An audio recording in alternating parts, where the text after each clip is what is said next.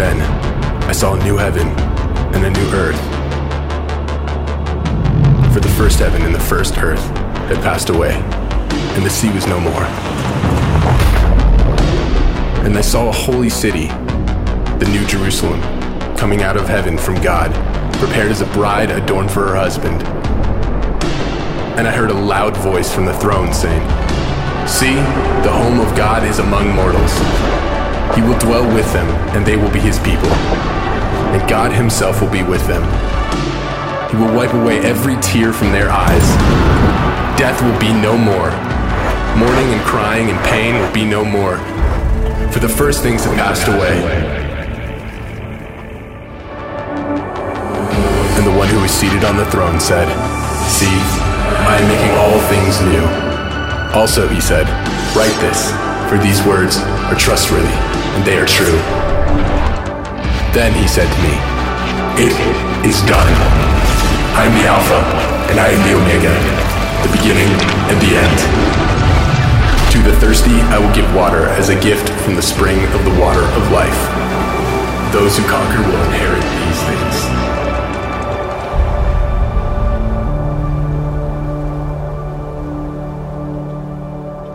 "And I will be their God, and they will be my children."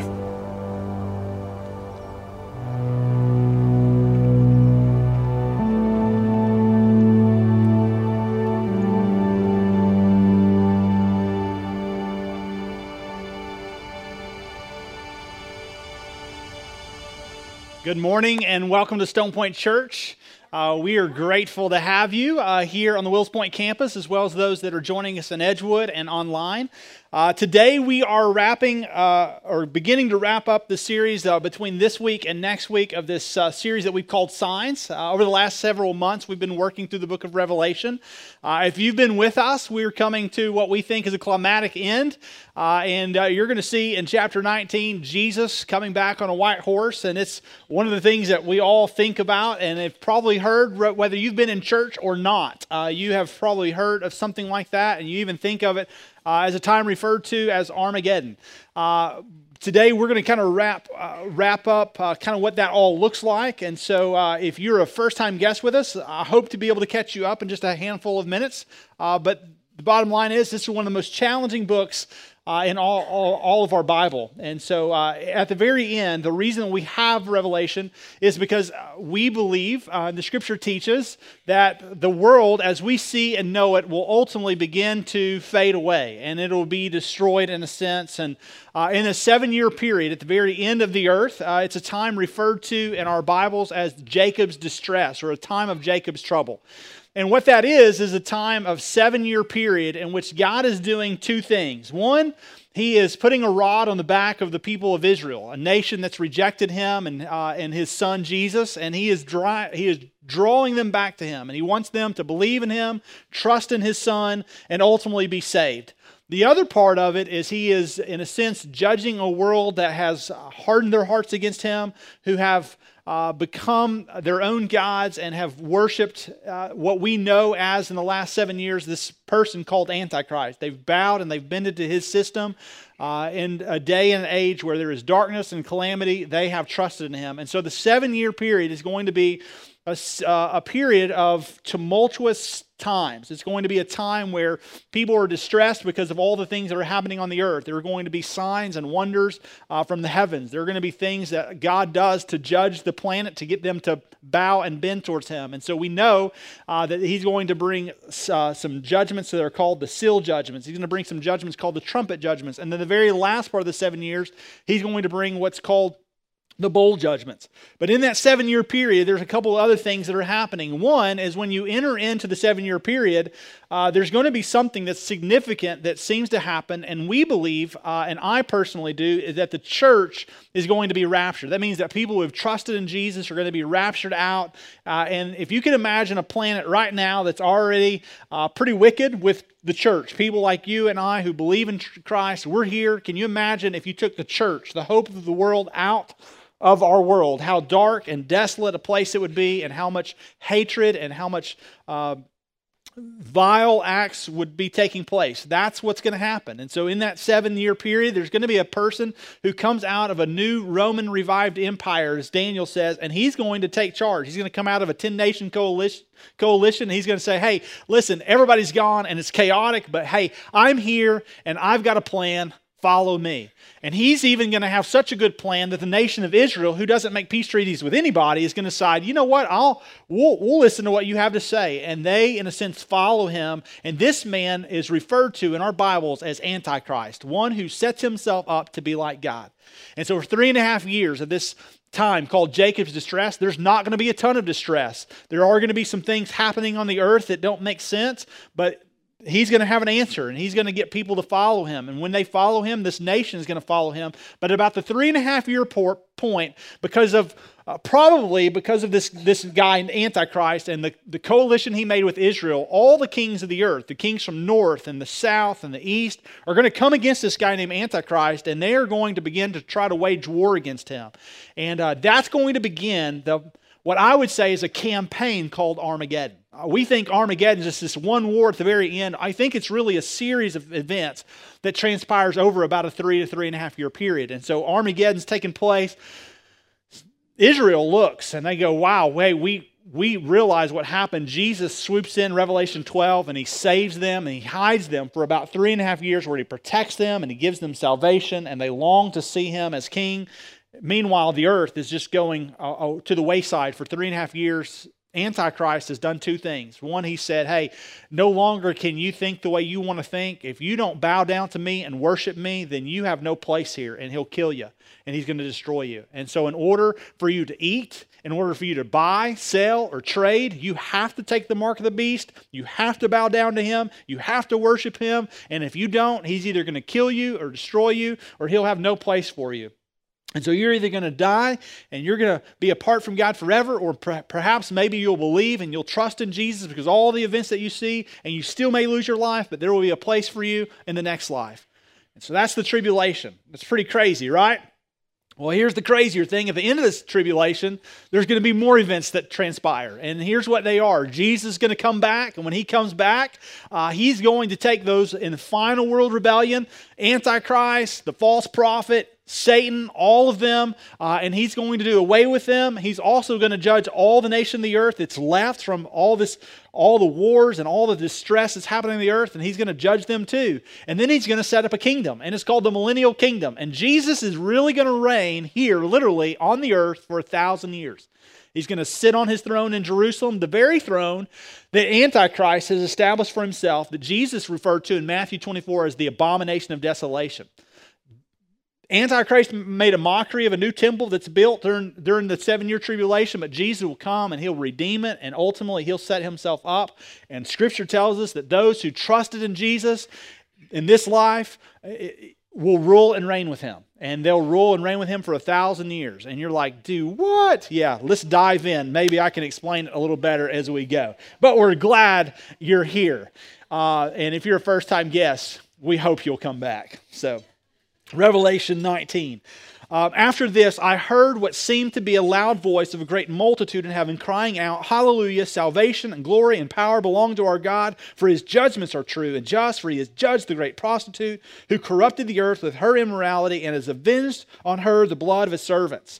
What this is referring to in verses 1 and 2 is simply the idea of Babylon. The idea of Babylon in Revelation 17 to 18. 17 was the idea of the religious system. And that's what Antichrist is going to do away with the religious system. He's going to say, no longer can you worship the way that you formerly worshiped. If you're a Buddhist, no longer can you worship Buddha. If you are into New Age and mysticism, no longer can you do that. If you're into philosophy and you want to follow guys like Plato, or if you want to follow Confucius, no longer can you do that. If you are any of these other things, no longer can you do that. I'm the only one that you would worship. And Antichrist sets himself up and he goes, if you don't bow to me, then I'm going to destroy you. And ultimately, he does away with all world religion. And that's one of the things that happens. And so God judges world religion through this guy, Antichrist. And then after world religion is gone, ultimately, he's going to come in, and Babylon, the city, where there is buying and selling and trading, is going to also be abolished, and God's going to do away with it. Verse 3 says, once more they cried out, hallelujah, the smoke from her goes up forever and ever. Speaking about the idea of Babylon. It's now been burned, and it's merely a heap of ashes, and all that goes up is the smoke of the ruins of this world system of spiritual, economic, and political corruption is all just a heaping pile of rubble and mess, and it's been burned, and all that goes up is smoke. And as the smoke goes up, it's as if there is rejoicing in heaven. And heaven is rejoicing. Why? Because God has been vindicated. For the first time in history, people recognize who God is, who His Son is, and it's the idea of Philippians 2, every knee will bow, every tongue will confess, is beginning to play out before the heavens. And heaven sees that Jesus has been vindicated. The very one who was crucified, though he was innocent, now he's being, in a sense, proclaimed as holy and perfect and pure, and all of heaven is rejoicing. Why? Because corruption on the earth is gone. Israel, during the 7-year time of distress, finally saw who Jesus was, and they're beginning to worship Him. And now the heavens even render the glory of God. Why? Because there have been many people who have been killed throughout all the ages. In the Old Testament, in the New Testament, in the centuries that have spanned from the Old and New, today, and ultimately even the 7-year tribulation, that have been martyred for the sake of Jesus, and they have all wanted what? Their blood to be vindicated, to be avenged, and it's happening before their eyes. And so what are they doing? They're celebrating. And it's a reminder of Revelation chapter 7. You had saints that in Revelation chapter 7 have had their lives martyred, and they proclaimed in the heavens, oh God, when will you vindicate our name? When will you avenge our blood? And they're told to sit and wait. Well, this moment has now come to fruition. God is vindicating His name and the names of all those that served and loved Him, but yet were killed for His purposes. Verse 4, it says, and the 24 elders and the 4 living creatures fell down, and they worshiped God who was seated on the throne, saying, Amen, hallelujah. And from the throne came a voice saying, praise our God, all you His servants, you who fear Him, small and great. And so the idea is they celebrate in the heavens because the harlotry, the idea of a world religious system that doesn't honor Jesus is gone. And it's all world religions, all of it's gone. All economic peril is gone. The world system is now literally being dissolved in front of their eyes. And they praise the Lord. Verse 6 says, then I heard what seemed to be the voice of a great multitude, like the roar of many waters, like the sound of mighty peals of thunder, crying out, hallelujah, for the Lord our God Almighty reigns. Let us rejoice and exalt Him and give Him glory, for the marriage of the Lamb has come, and His bride has made herself ready.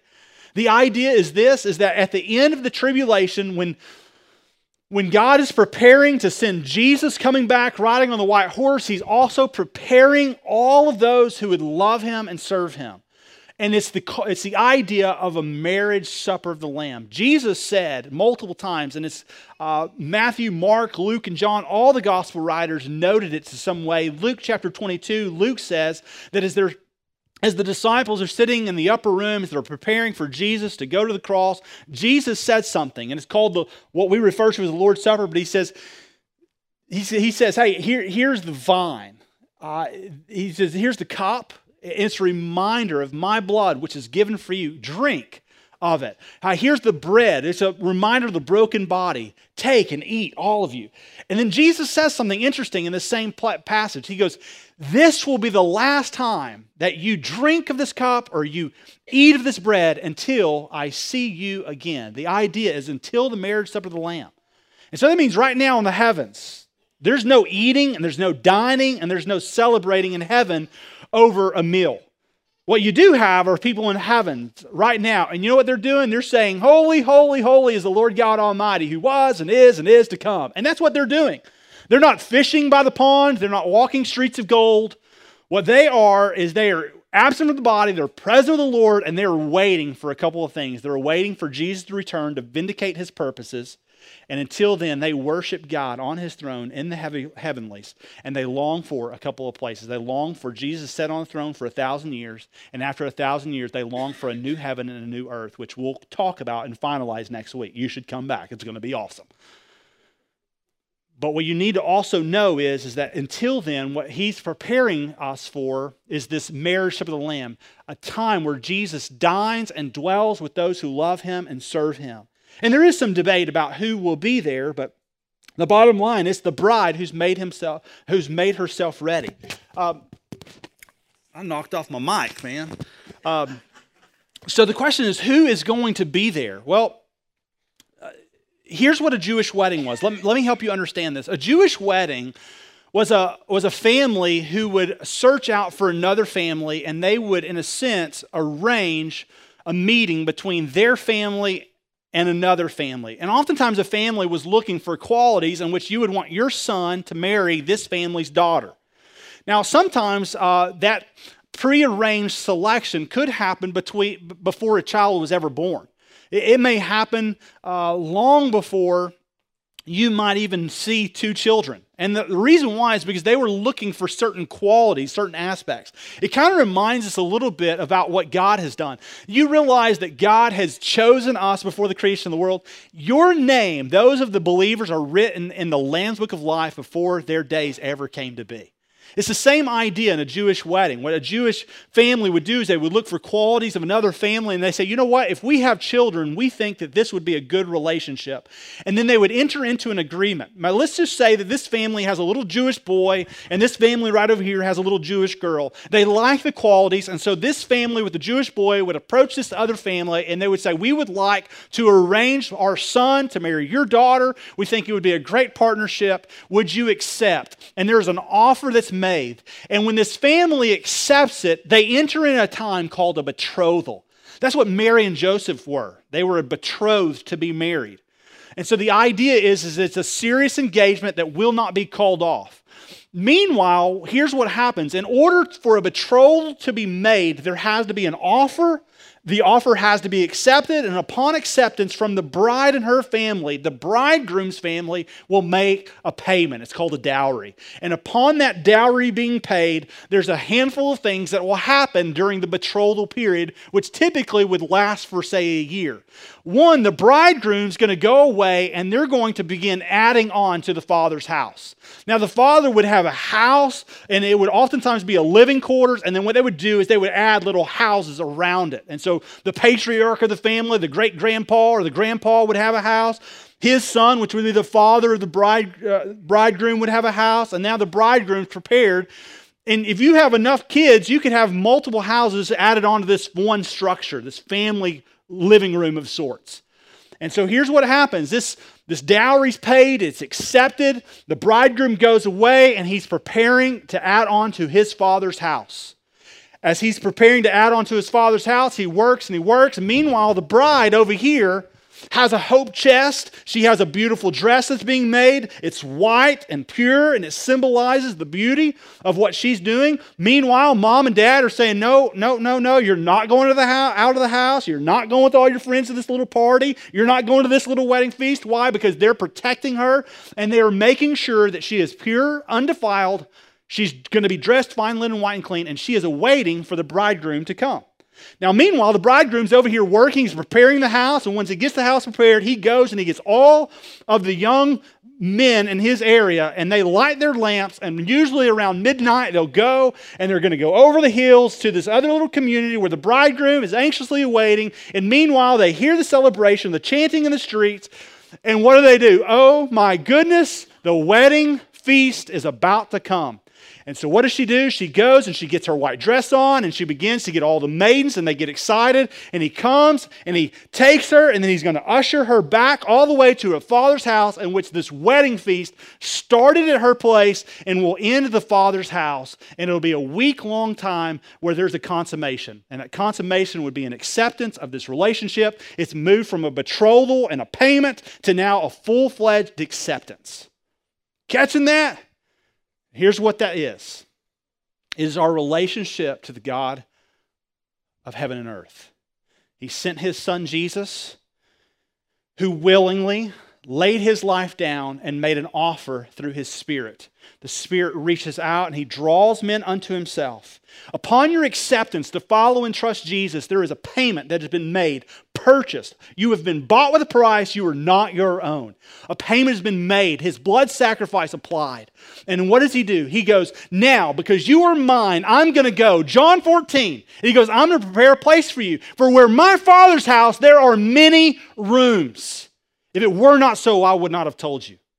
He goes, and you know that if you're mine, I'm going to come back and receive you unto myself, because where I am, there you may also be. And the idea is the bridegroom, he goes and he's adding on to the Father's house now. God is preparing a heavenly dwelling place for those who love him. Meanwhile, what do? We have a dowry accepted. Jesus purchased us with his blood. And what does he encourage us to do? He says, now I want you to live in purity. I want you to be dressed fine linen, white and clean. Matter of fact, look at verse 8. And it was granted her, meaning the church, the bride of Christ, to dress herself with fine linen, bright and pure. For the fine linen is the righteous deeds of the saints. Do you see this?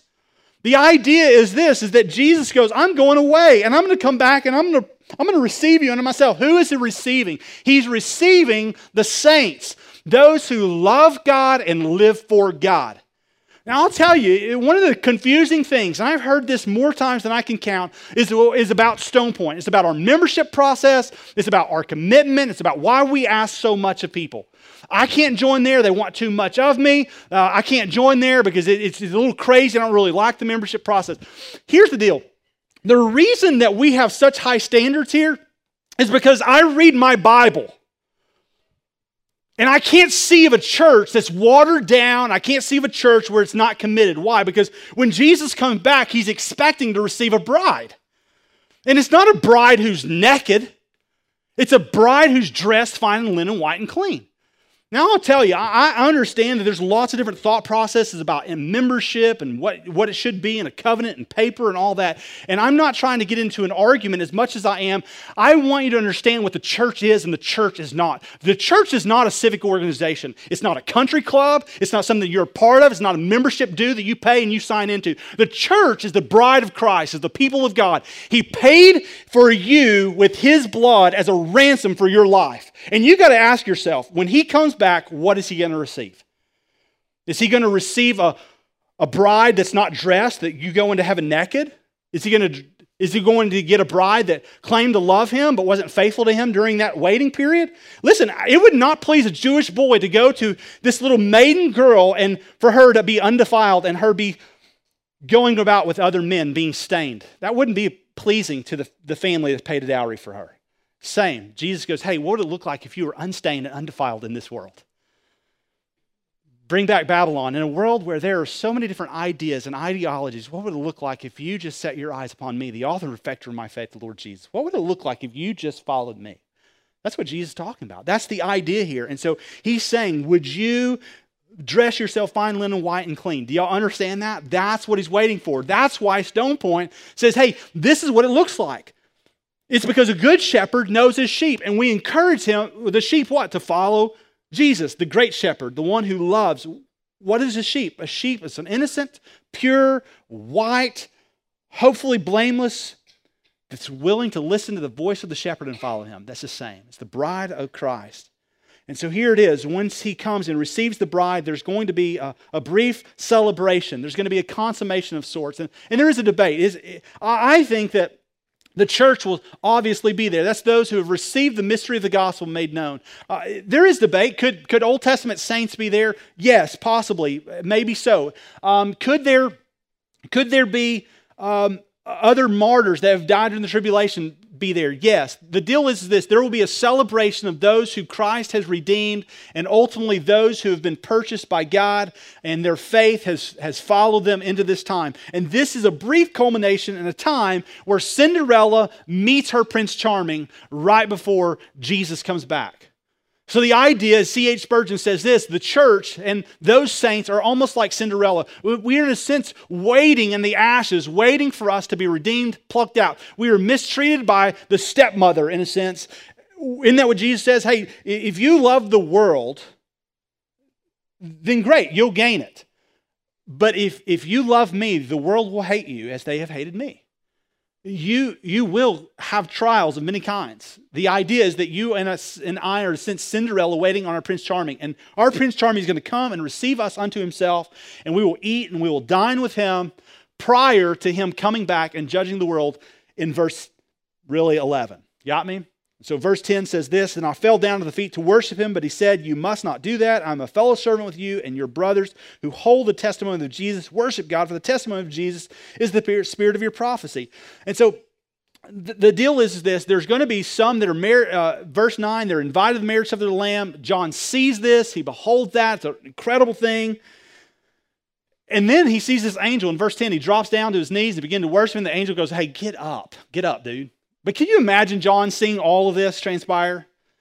And so John, a couple of different times, he drops down his knees and the angel goes, hey, get up, dust yourself up. I am not the one to be worthy of worship. And so here it is, he does that. And then verse 11, look what he does. He goes, then I saw heaven open, and behold, there was a white horse. So this is the second time that we saw a white horse. We saw another white horse in Revelation chapter 6. And when we saw that, there was one riding on it, but he had a bow and he had no arrows. That was actually the idea of Satan and the rule to come. He has a different weapon. Jesus is coming on a white horse, and look, his name is called Faithful and True. And in righteousness, he judges and he makes war. And so I want you to realize the very last days, he's going to gather some people, and then he's going to come. And it says his eyes are like a flame of fire, which the idea is that he could discern all of mankind, that he's able to judge even to the very ideas of the joint and the marrow. Jesus sees it all. You can't hide from him. And so his eyes are like fire, and on his head are many diadems.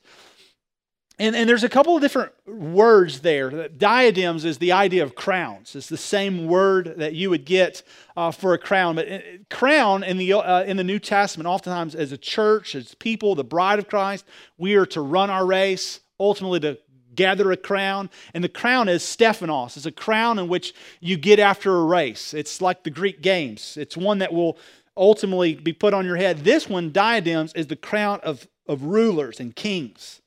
And it says that he has a name written that no one knows but himself. And so there's a name that's written that no one knows. Some would speculate maybe it's Yahweh. You remember what God said to Moses? Moses goes, hey, I'm going to go to Pharaoh and I'm going to talk to him. Who do I say that you are? And God says, I am who I am. The idea is that you can't define him, you can't describe him, you can't understand him. And so there's this name that no one knows, nor can we comprehend. Verse 13, it says that when he comes, he's got a robe on that's been dipped in blood, and the name by which he is called, the Word of God. Verse 14, it says, the armies of heaven, arrayed in fine linen, white and pure, were following him on white horses. From his mouth came a sharp sword, which he used to strike down the nations. And he will rule them with a rod of iron. He will tread the winepress of the fury of the wrath of God the Almighty. And on his robe and on his thigh were written the name, King of Kings and Lord of Lords. So the idea is that when Jesus comes, there's going to be a multitude of people following him. And it says they're dressed fine linen, white and clean. Well, who's dressed fine linen, white and clean? The saints. And so it's as if we're coming, and you go, well, so we're going to fight in this war. And the answer is no, you're not going to have to raise a fingertip. Matter of fact, Jesus will not raise a fingertip. It says, well, he's got a sword. What's he going to do? He's going to rule them with a rod of iron. I mean, what's he going to do? He's going to crush the winepress of fury through the wrath of God. Jesus is merely going to speak, and all the nations of the earth that are left after a 7-year tribulation that have not been killed or have not been saved by God are going to die in one moment. Matter of fact, if you look at verse 17, it even says that there was an angel standing in the sun with a loud voice. He called all the birds to fly directly overhead and said, come and gather for the great supper of God. Meaning all the birds, all the ravens, all the vultures of the earth, in a sense, were called to that moment. And God says, I'm about to destroy them and you're about to eat well. And so here come the vultures. And you can imagine flying overhead, and Jesus is about to judge. And when he judges, he's going to do so with a word. Colossians 1 tells us that Jesus created everything that you see and know. So in the beginning, God created the heavens and the earth. He did so through his Son. And you know what his Son did? He spoke. And when he spoke, the heavens and the earth were created. Amen? You go, well, I don't know about that. Okay, you remember there was a guy named Lazarus who was a friend of Jesus who died, and Jesus wasn't showing up on the same time scale that Mary and Martha, the sisters of Lazarus, thought that he should. So Jesus shows up late, Lazarus in a grave, and then Jesus walks over there and he goes, hey, Lazarus, come forth. See, Jesus didn't go and he didn't take a secret balm and rub it on Lazarus. You know what he did? He just spoke and he was recreated. He was dead and now he's alive again. See, Jesus speaks and things happen. He speaks and the world's created. He speaks and a dead man comes to life. He speaks and you and I have salvation, are made the mystery, the bride of Christ. It's literally a spoken word. And so when he comes, he will not raise a sword. The sword is the only offensive weapon we have, Ephesians 6. It is the Word of God. In the beginning was the Word, and the Word was with God, and the Word was God, John 1. Jesus is the Word. He has spoken the Word. Men come to life because of Jesus, and here men are judged because of Jesus. And so he speaks, and all the men on the planet, because he gave you breath, he takes their breath. And the vultures of the earth come and eat. What do they eat? They eat flesh, carnality. You know our problem in following Jesus right now is your flesh. The carnal things of your eyes, the lust of the flesh, the pride of our life. It's the things that we see and we desire with our eyes. And so they're going to come. The vultures come and they gather for the great supper of God. And what do? They eat the flesh of kings, the flesh of captains, the flesh of mighty men, the flesh of horses and the riders, the flesh of all men. And they eat both free and slave, both small and great. No one is not eaten except for those that Jesus saves and comes to himself. And you go, well, who is he saving in this time? Well, it appears that there are going to be some that are in tribulation that are going to be saved. And Revelation 12 says that's going to be the nation of Israel. He's going to protect them. He's going to raise them up like wings, like eagles, and he's going to protect them for a time. And there's probably going to be a handful of Gentiles that escape during the tribulation as well. And what are they going to do? They're going to see Jesus at the end, and they're going to go, thank you that I didn't drop to the ground. Why? Because Jesus loved them and cared for them, and he's going to usher them in. Verse 19, it says, I saw the beast and the kings of the earth with their armies gathered to make war against him. So the idea is that when they see Jesus coming, the Antichrist gathers everybody that's still there. And he goes, hey, let's go. We're going to make a war and we're going to do something. And in verse 20, it says, and the beast was captured, and with it was the false prophet who was the presence that had done the signs by which deceived those who received the mark of the beast and those who worshipped him. And those two were thrown in the lake of fire that burns with sulfur. So the battle of Armageddon that has been ensuing for several years, they all come and Antichrist says, listen, this God is not worthy of our worship. I don't care if he's riding a white horse or not. Y'all come and you follow me and we're going to go after God. And in the spoken word, God takes Antichrist and he takes the false prophet and he casts him in the lake of fire and then he destroys men who have put their heart against them. And in a sense, the battle of Armageddon is the laughter of God against man and their arrogance. And so God speaks and they fall. Verse 21, it says, the rest were slain by the sword that came from the mouth of him who was sitting on the horse, and all the birds were gorged with their flesh. And the birds eat and they get full. Y'all got that? So let me explain this real quickly, okay, in a way that all of us can understand. There are 4 suppers in your Bible. 4. There's the supper of salvation. There's the Lord's Supper, in which we who have the Lord's salvation celebrate, right? Jesus says, this is my body, broken for you. Do this in remembrance of me. This is the cup, my blood shed for you. Do this in remembrance of me. Only people who accepted the salvation of God's supper do that. And so those are 2 suppers. You've got supper of salvation, which God draws you, pays for you, brings you in. You remind yourself of that through the Lord's Supper. Then, guess what? There is the wedding feast. We just talked about it. It's the gathering of God's people. And you eat and you dine with him right before he ushers in his millennial kingdom, in which you and I will rule and reign with him. And those who others would rule and reign with him. That's the idea. And you go, well, what's the Last Supper? The last one is called the Supper of the Great God. And that's where you have this. People who, they die and their flesh is eaten by the birds of the air. And so here's what you need to understand. You got me? Everybody gets to attend at least one of the 4 suppers. If you attend the first supper through salvation, you're invited to enjoy the Lord's Supper and you will be at the marriage supper of the Lamb. If you reject God's supper of salvation, guess what? You'll only be at the Last Supper, which is the supper of the great God. Boiling it down, some will eat with Jesus and others will be eaten.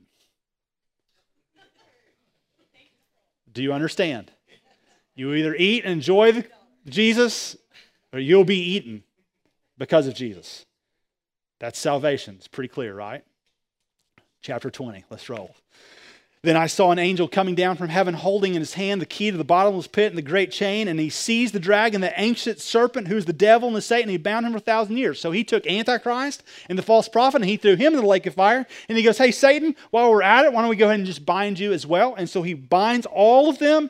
Verse 3 says he throws them in the pit, he seals it, that they may no longer deceive the nations until 1,000 years were ended, and after that they may be released for a little while. So for 1,000 years, you're going to have Jesus who come back on the right horse. He's going to hop off his horse. He's going to go to the temple, and he is going to rule and reign for 1,000 years on an earth as we know it. And as he rules and he reigns, he's also going to lock up Satan, Antichrist, the beast, the prophet, and all the adversaries, all demonic forces. He's going to lock them up. And so what you're going to have is 1,000 years of peace on earth with a righteous ruler. You got me? There will not be corruption at the top. There's going to be a righteous king, and everybody will follow him, and you'll rule and you'll reign. And that means your kids will play, and they will not know sin. When I say your kids, I don't mean you, but I'm talking about kids in that time, because it could happen that we're, in a sense, raptured and caught up to glory, but it could happen too that if in the millennial reign, there are going to be some that are going to walk into the millennial reign and they will have their lives in mortal bodies, right? And so they could have children, and those children will, in a sense, grow up and they will not know of sin. They will literally be able to feed an alligator, and that alligator will not snatch its arm off. It's just going to be a world in which you think, oh, this is peace on earth. It almost seems too good to be true. And it will be that. It'll be 1,000 years in which the church and the saints of God, Old Testament saints, are with God. And in a sense, are enjoying the faith. And so at the rapture of the church, we get glorified bodies. And when we have glorified bodies, we're prepared for the marriage of the Lamb. At the marriage of the Lamb, if there's Old Testament saints that will be there, then guess what? They don't have glorified bodies until at this point in the tribulation, they'll get glorified bodies, and that means that they'll be able to eat and drink. Right now, no one has a glorified body in heaven. It's literally spirits clothed in white, fine linen, white and clean, robes. Got me? But we'll get glorified bodies. Verse 4 says, then I saw thrones, and seated on them were those who had the authority to judge that was committed, and I saw the souls of those who had been beheaded because of the testimony of Jesus, the word of God, and those who had not worshipped the beast or its image or received its mark on their foreheads, they came to life and they reigned with Christ for 1,000 years. So those who make it into the tribulation, or after the tribulation, into the 1,000-year reign, it'll be the church, it'll be Old Testament saints, it'll be everybody that knows Christ. Got me? And when you're there, you need to know there are going to be some that are going to have ruling powers. They're going to reign with Christ. And you go, what do you mean I'm going to reign with Christ? Well, apparently from the scriptures, those who have been martyred for God's purposes, those who have been dressed fine linen, white and clean, aren't going in naked, so to say, because you haven't done anything for God, you're going to have a place. You're going to rule and reign with Him. And for 1,000 years, you're going to have some sort of authority in that 1,000-year period. Verse 5 says, the rest of the dead did not come to life until the 1,000 years were ended. This is the first resurrection. You go, okay, hold on, wait a second. The first resurrection, you mean there's going to be another resurrection? And the answer is yes. So the question is what's the first resurrection? The first resurrection is those who, after Jesus raptures the church, He's going to go and He's going to get the dead, Old Testament saints, those that have gone before us that aren't a part of the rapture church. He's going to call them forth, and they're going to be with Christ. But you go, well, what about the other ones that they don't get called to life because the rest of them don't come forth? Well, God's not going to call anybody to rule and reign with Him for 1,000 years that did not know Him. So that means if you die apart from God, your body is not going to be resurrected at the first resurrection. He'll wait until after 1,000-year reign, and then He'll call all of them forth, and then He'll judge. At the end of the 1,000-year reign, that's when you truly have the judgment of the wheat and the chaff, the sheep and the goats, who will be with God in the new heaven and the new earth forever and ever and ever. That's when you have that. You're like, I am super confused. Trust me, I'll clear it up for you in just a second. Verse 6, blessed and holy is the one who shares in the first resurrection. Over such the second death has no power, but they will be priests of God and of Christ, and they will reign with Him for 1,000 years. So here's the deal. Let's just say that all of us in this room, we died today. Got me? Are you prepared? Let's just say you die today and you go, yes, I'm prepared. Jesus bought me the price. I'm not my own. He saved me. I've been crucified with Christ. I no longer live. He's going to call you to glory. Got me? And you're going to go. Your body's going to stay here, and your spirit's going to go and be with Christ. Got that? Everybody's like, yes. Shake your head. Yes. In Edgewood, too. Yes. Got that. Awesome. Now, let's say that you didn't die today, but Jesus came back this afternoon. He's going to take you with you. And guess what? Your body's going to go. Gone. Your clothes, all going to stay here. Your earrings going to drop. Any of that extra stuff you got, those surgeries, probably going to stay here. You got me? Just saying. You've got a glorified body. So at the return of Christ, there's a couple things happen. Those whose spirits are there are going to get glorified bodies. And then those who he raptures are having glorified bodies.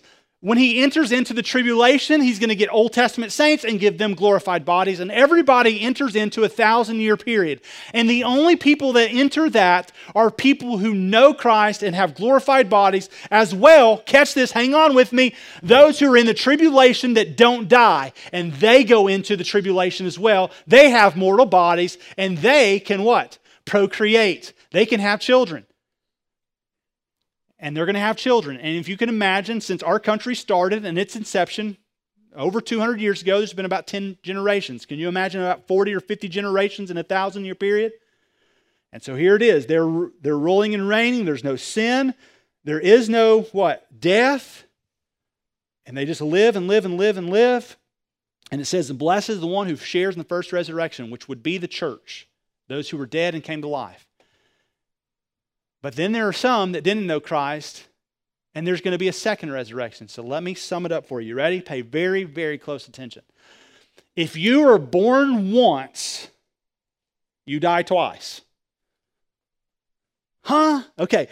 If you're born once, you die twice. If you're born of your natural flesh, your mom, you die a physical death, and you'll die an eternal one. But if you're born twice, you only die once. So if you're born of natural flesh from your mom and daddy, and you're born again, John 3, because you meet Jesus, you only die one time. And you're resurrected and you're with Jesus. But if you die apart from Jesus, you die a spiritual death, and at the end of 1,000-year millennial reign, he'll call you forth and you'll die again, and he'll cast you in the lake of fire. Do you understand? You either eat with Jesus or you're what? Eaten. It's pretty simple when you boil it all down.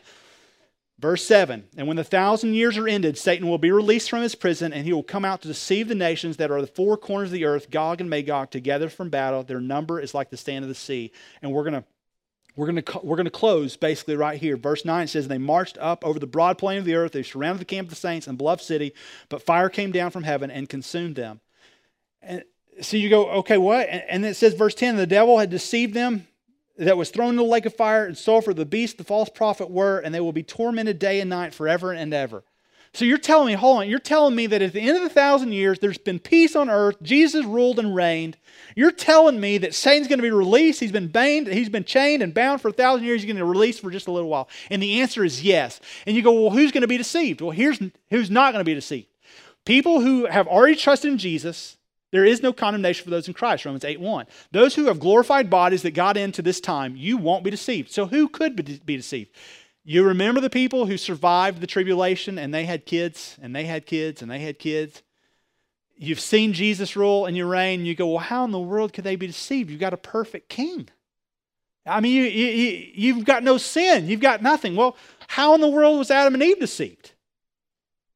They ruled and they reigned with Christ. They're the vice regent of God. They enjoyed everything. And guess what? The old serpent of old, he showed up, right? And he lied. And it was crafty and cunning. And he's going to do it one more time.